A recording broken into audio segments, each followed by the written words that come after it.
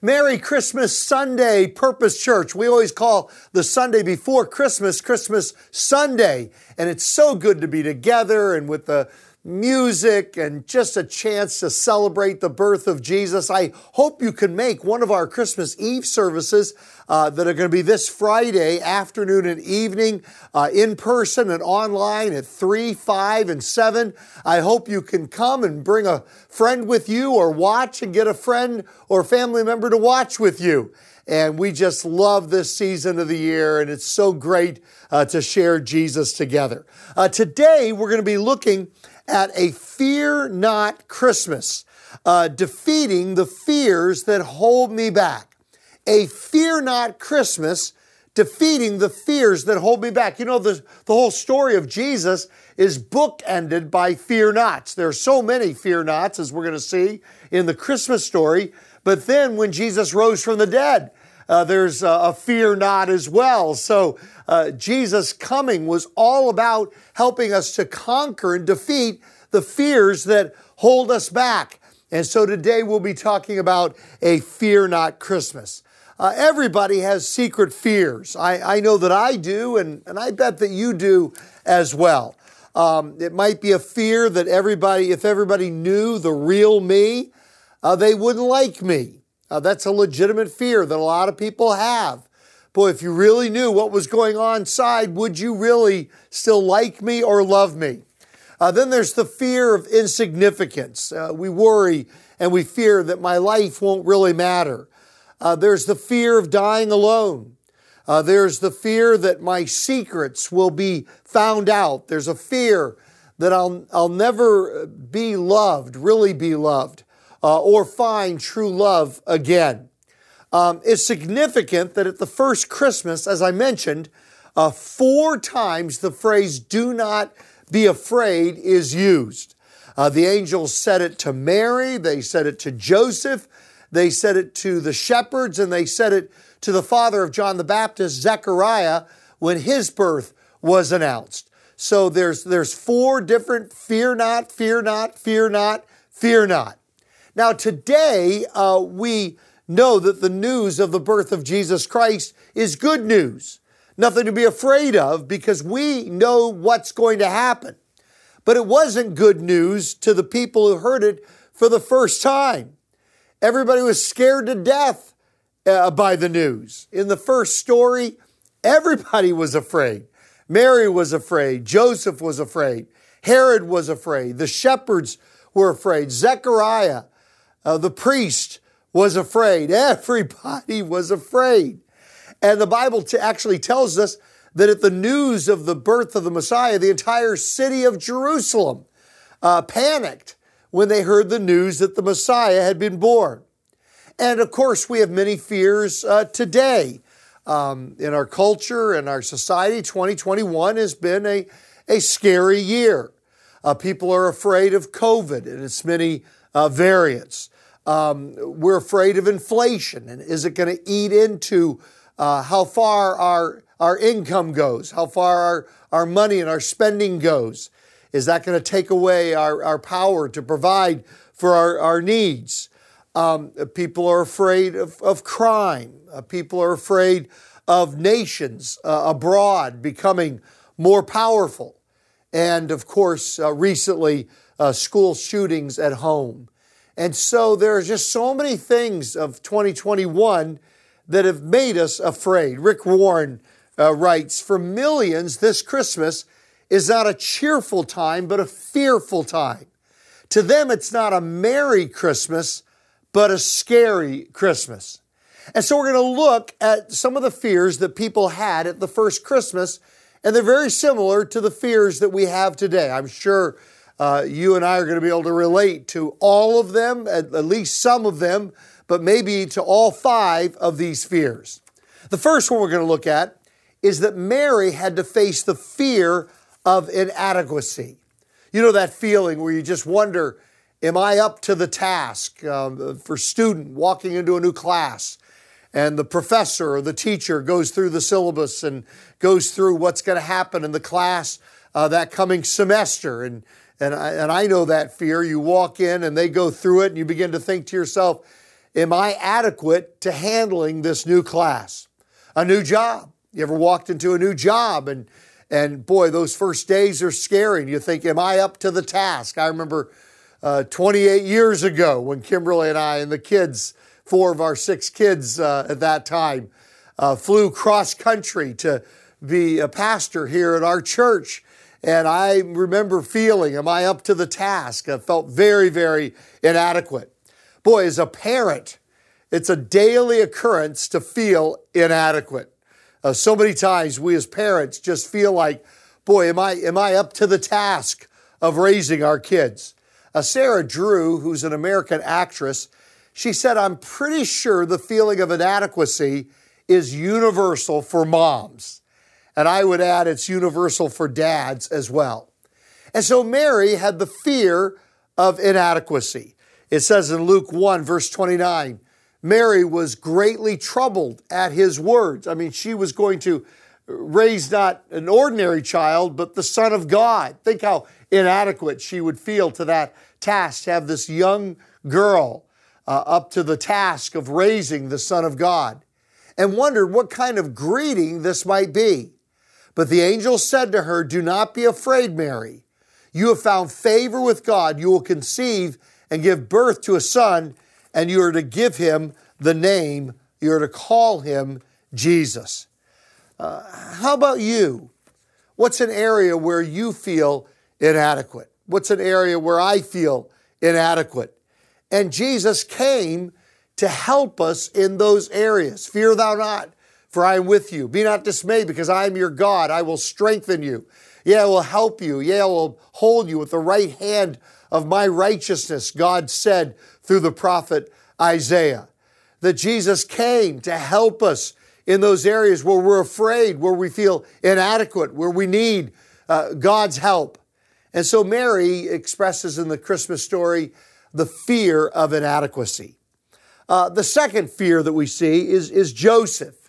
And you know, Joseph is the only character in the Christmas story that we never have him saying anything. He's always in the background. He's that solid, steady presence, but we never have him speaking. Zechariah speaks, and Herod speaks, and the shepherds speak, and Mary speaks, but Joseph never speaks. But Joseph had to face the fear of disapproval.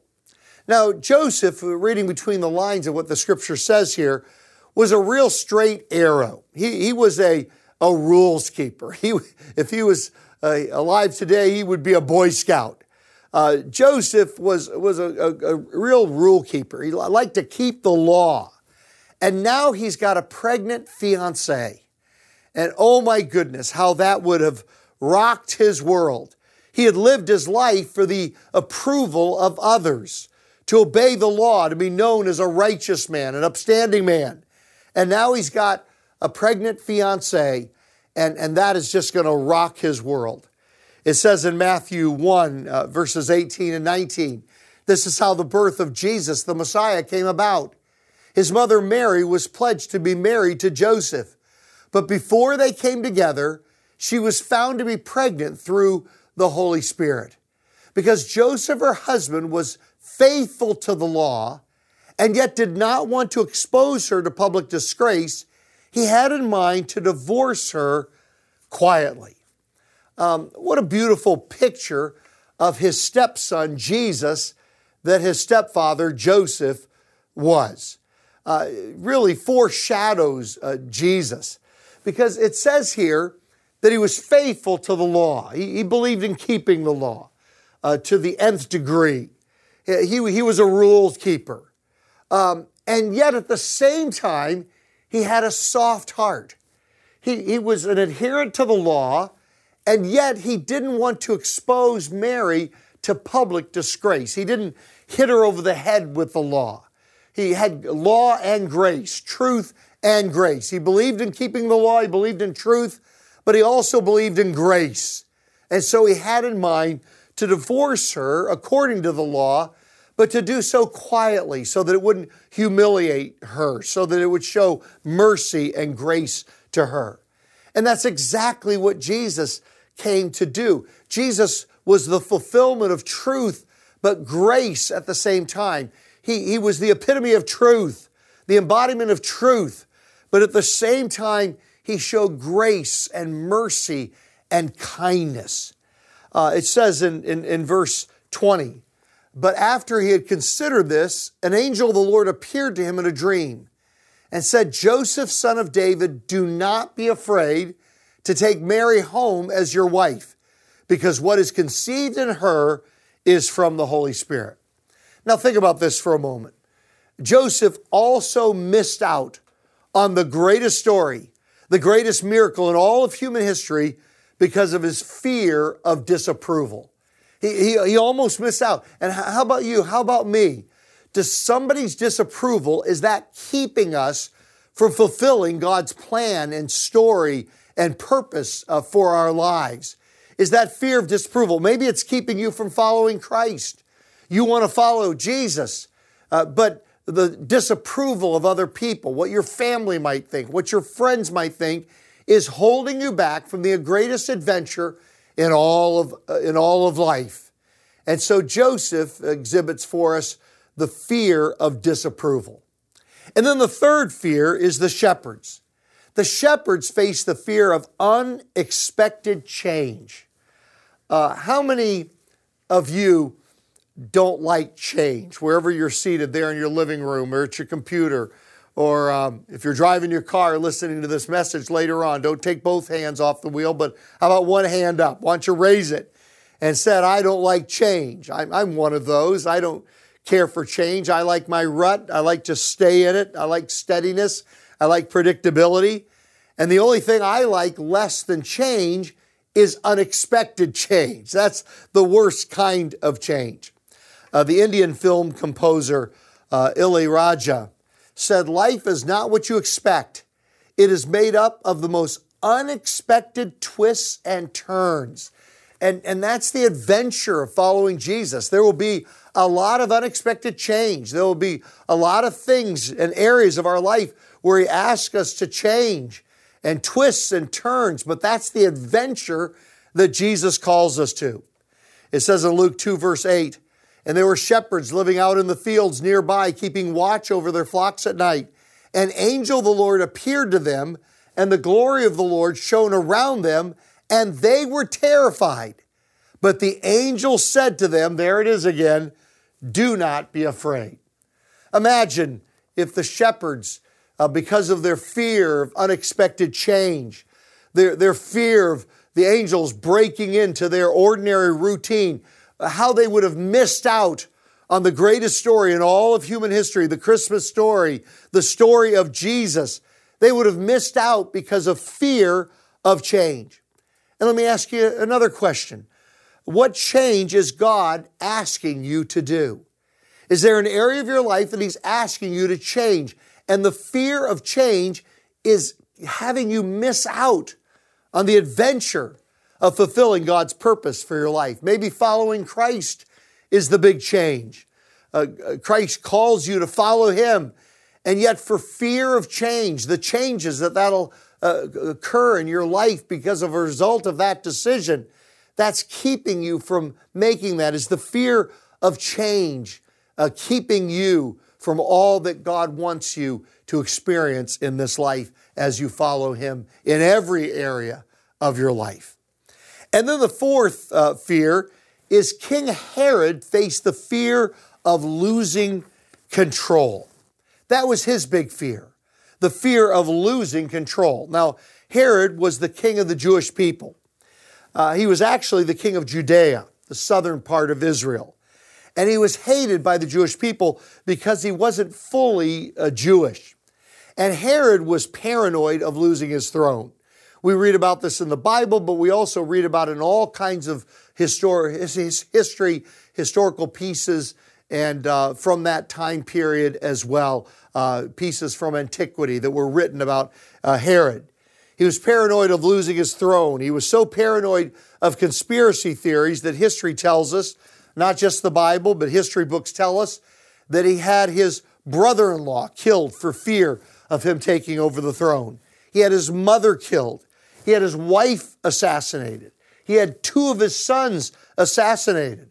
So when Herod hears that Jesus, the King of the Jews, is being born, he absolutely freaks out. He doesn't want his throne to be usurped. So he orders, and again, this comes from secular historical sources as well as from the Bible, he orders the death of every baby in Bethlehem under 2 years of age to try to prevent Jesus from being born. It says in Matthew 2, verse 1, Jesus was born in Bethlehem in Judea during the reign of King Herod. About that time, some wise men from eastern lands arrived in Jerusalem asking, where is the newborn King of the Jews? We saw his star as it rose, and we have come to worship him. King Herod was deeply disturbed when he heard this, as was everyone in Jerusalem. Now, Herod is the only one of the 5 that we're looking at from the Christmas story today. He's the only one who doesn't get a fear not.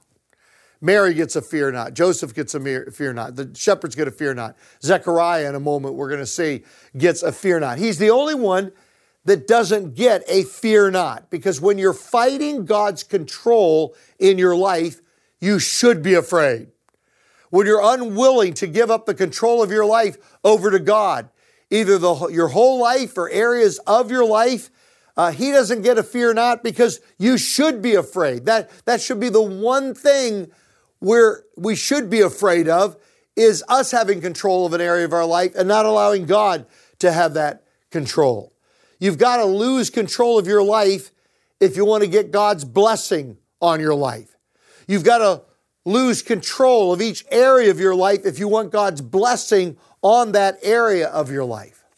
So let me ask another question. Where in your life am I struggling with giving God control? Where in your life are you struggling with giving God control of that area? Because it is only when you release control to God that you'll receive the full blessing that he wants to give to you in that area.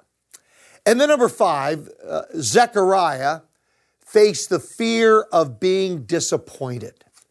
The fear of disappointment. Dr. Martin Luther King Jr. said, there can be no deep disappointment when there is not deep love. He also wrote, we must accept finite disappointment, but never lose infinite hope. And then I love this quote by George Foreman, the famous boxer. He said, evil lurks where disappointment lodges. The evil lurks where disappointment lodges. There is a danger in disappointment. That's where we get bitter against God, is when we in moments of disappointment with God. I've seen so many people that just turn their backs on what God has for their life. In following God, they make the terrible mistake of walking away from God because of disappointment. See, Zechariah had asked, and his wife Elizabeth as well, they had asked God so many times for a child. And he and his wife had been disappointed so many times before that he was afraid of being disappointed yet again. And let me ask you, has that ever happened to you? You're afraid to fall in love again, or you're afraid to go after your dream, or you've been disappointed with God, so you don't want to follow him anymore. I read that so many times when I'll read the biography of people. You know, sometimes I'll look up, if you're watching a movie or whatever, you'll look up in Wikipedia the actor or the actress, and you read about their life. And there's a theme so many times. They'll say something like they had a friend die when they were in high school, or they had a parent die, or somebody close to them. And because of their disappointment with God, that's when they walked away from God. I was talking to a young man, a young leader at our church here just the other day, and he had lost his mother when she was fairly young and he was fairly young. Lost his mother before the time, before she was older, before he was older. And he said, for a time I was disappointed with God, but then I realized we asked God to go to heaven through Christ. We ask God for our family to go to heaven, and then God takes my mom to go to heaven. And am I really going to just say, well, forget you, God, and walk away from God? Am I going to do that? Just walk away from God when He actually answers my prayer in that area? What a terrible decision that is. What a terrible choice that is when we are disappointed because we don't understand the ways of God, and He may be working something out that's a great blessing for us. But because we don't trust Him, we're disappointing in Him. Evil lurks where disappointment lodges. Don't walk away from God because of disappointment. He's got a bigger plan, a master plan for your life that is above and beyond our comprehension. It says in Luke chapter 1, verse 11, then an angel of the Lord appeared to him, Zechariah, standing at the right side of the altar of incense. When Zechariah saw him, he was startled and was gripped with fear. But the angel said to him, do not be afraid, Zechariah. Your prayer has been heard. Don't walk away from God because of disappointment. It might very well be that your prayer has been heard and He is working out something for your good in that situation. Now, which one of those 5 fears do you identify with the most? Or maybe rank them 1 to 5, the ones that you're dealing with the most in your life. So now let's finish with the question. How can you defeat the fears that hold you back? How can you defeat the fears that hold you back? And here's the answer. Do the things God told them to do at the first Christmas. Do the things God told them, specifically Mary, we're going to look at the first Christmas. There are 3 things that God asked Mary to do and asked us to do. Number 1, surrender my life completely to God. In Luke 1, verse 38, Mary said, I am the Lord's servant, and I am willing to do whatever He wants. May everything you said come true. And then the angel disappeared. You switch driver's seats with God. You stop the car. You're in the driver's seat. You get out. You say, God, you take the steering wheel. And God slides in behind that steering wheel. You get in the passenger seat and you turn control over to Him. Just like Mary said, this is a hard thing to understand. I'm afraid. But God, I turn control of my life over to you. We do the same thing. And then number 2, base your hope on the promises of God. There are 7,000 promises that God gives us in the Bible. Base your hope on the promises of God. Mary did that as well. Luke 1:45, the angel said, you are blessed because you believe that the Lord would do what He said. And then number 3, receive God's Christmas gift to you. I don't believe that you're watching this right now by accident. I believe it is or you're listening to this by accident. I believe it is by divine appointment. And I'm going to ask you to pray a prayer with me that says 3 words. First of all, sorry. God, I'm sorry for the sin or the wrongdoing in my life. I've hurt other people. I haven't loved other people the way that I should. And the ways that I've not lived up to God's standard, I'm sorry. But thank you, Jesus, that you came into that world that first Christmas. You were born, you lived a perfect life, and you died on the cross, and then you rose from the grave so that I could be forgiven for that which I'm sorry about. And then please come into my heart and be my Savior and be my Lord, be my King, and be my leader. I want to overcome my fear of change. I want to overcome my fears that we looked at here today in order to follow you from this point forward. So would you pray with me as I pray out loud? Oh God, I am sorry for the wrong in my life. I'm sorry for the sins in my life. I am so sorry, but thank you that through Jesus, I can be forgiven. If I confess with my mouth Jesus is Lord, and I believe in my heart that God raised Him from the dead, then I will be saved. Thank you for sending Jesus so that I could be made right with you and live with you for eternity. Please be my Savior. Please forgive me. And from this day forward, I turn control of my life over to you. Would you be my leader? Would you be my King? Would you be my Lord? And I pray this in Jesus' name. And everybody who agrees with me, wherever you are right now, listening to this or watching this, just say out loud with me, amen. And one more time, say it out loud with me, amen and amen.